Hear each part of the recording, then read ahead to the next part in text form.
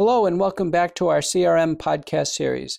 My name is Dr. Peter McCullough, cardiologist and Vice Chairman of Medicine at Baylor University Medical Center in Dallas, Texas. And you may be familiar with my co-host today, Dr. Rachel Pessah-Pollack. Hello again, Peter, and hello, listeners. My name is Rachel Pessah-Pollack, an endocrinologist and clinical associate professor at NYU Langone. I'm excited to be back and continue our discussion about cardio-renal metabolic disorders. As am I, Rachel. This podcast is supported and made on behalf of Boehringer Ingelheim Pharmaceuticals, Inc. and Lilly USA, LLC. Content discussed during this podcast has been reviewed for consistency with FDA guidelines and is not approved for continuing medical education credit. Today we will discuss the coexistence of cardiorenal metabolic or CRM disorders as well as their impact on the continuum of disease risk.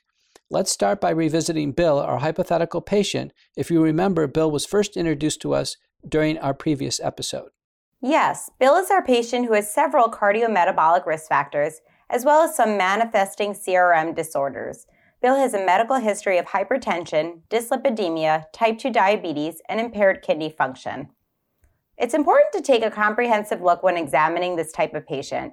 In this case, I would probably include blood pressure measurements, lipid panels, A1C, and eGFR results. I agree, Rachel. With these exams and lab values, we'd be able to assess whether Bill is showing clinical manifestations of multiple disorders of the CRM systems. We already know that Bill has diabetes and impaired renal function. However, these lab results can help clarify their severity.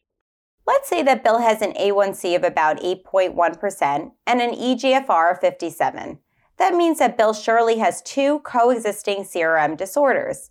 The coexistence of CRM disorders is actually pretty common in patients like Bill.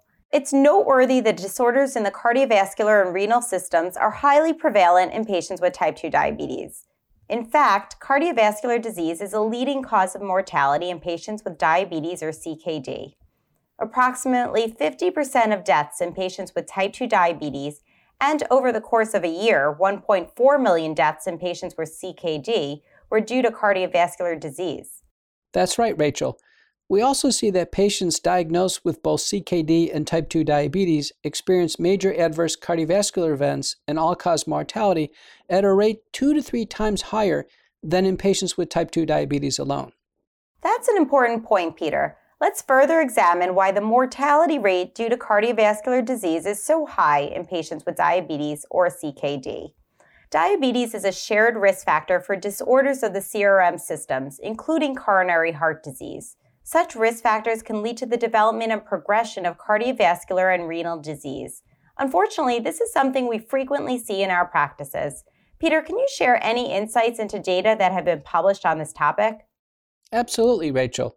One great example of this is a meta-analysis of more than 100 prospective studies published in The Lancet. Investigators concluded that diabetes in patients confers approximately a twofold increased risk for coronary heart disease and cerebral vascular disease events, independent of their other risk factors, compared to those without diabetes. Notably, the risk of coronary death was 131% higher in patients with diabetes than those without diabetes. And just as diabetes increases the risk of cardiovascular events, patients with diabetes are also at an increased risk of heart failure. In addition, diabetes may increase mortality among patients with heart failure who have preserved or impaired left ventricular systolic function. Your point brings to mind a prospective study that I read about, Peter. In that study, more than 1,600 patients were assessed for survival following hospitalization for heart failure. Survival analyses for patients with heart failure showed a steep decline in survival among patients with diabetes compared to those without diabetes, regardless of whether they had a preserved or reduced ejection fraction. Yes, I'm familiar with that study, and it's a great example. Those results showed that the effect of diabetes on heart failure mortality is greater in those with reduced left ventricular systolic function than in those with preserved function. Additionally, CKD increases the risk of cardiovascular events, and the coexistence of CKD and diabetes may amplify this. Rachel, would you like to share some insights on this topic? I would be happy to, Peter. The results of analyses performed using information from US and UK databases demonstrate that the risk of major adverse cardiovascular events, or MACE, is lower in patients with type 2 diabetes alone compared with those who have additional conditions. The risk appears highest in patients with both diabetes and CKD, with or without hypertension and hyperlipidemia. This shows that for patients with type 2 diabetes, the addition of a CKD diagnosis amplifies the risk of MACE to a greater extent than the presence of hypertension or hyperlipidemia. A similar pattern is seen when considering the risk of heart failure in patients with type 2 diabetes.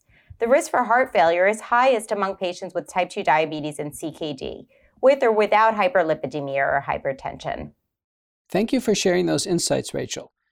Because of the increased cardiovascular risk associated with CKD in patients with type 2 diabetes, it is evident that renal protection in this population is critically important. Right. For example, when crafting a treatment plan for Bill, we should consider his comorbidities and be sure to address his risk for cardiovascular and renal disorders. We know that it's not enough to treat Bill's diabetes and kidney impairment alone or separately.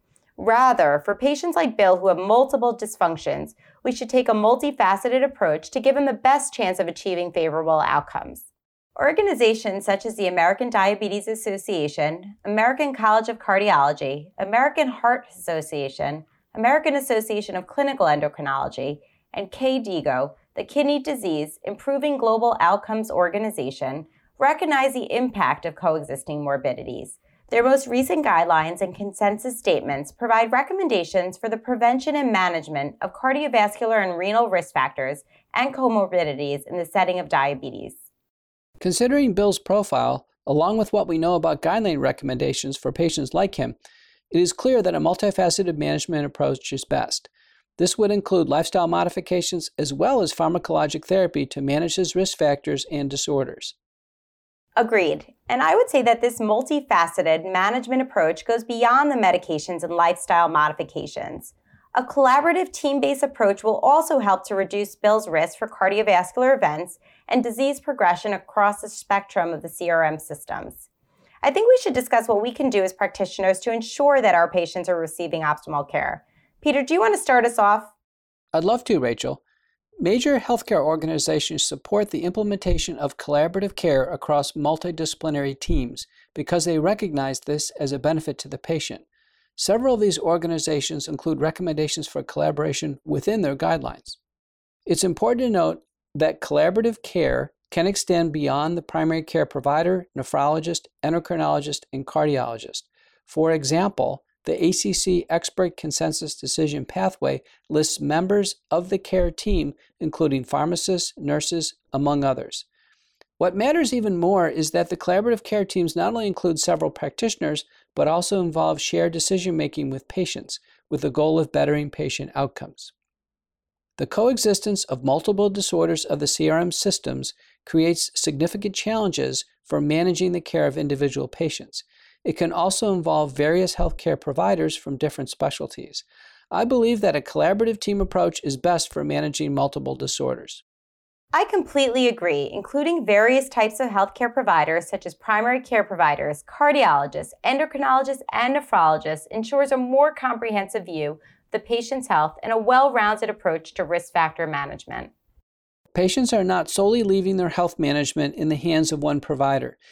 Data show that patients with type 2 diabetes and cardiovascular disease visit a cardiologist about as frequently as they see their primary care providers and sometimes more than their endocrinologist.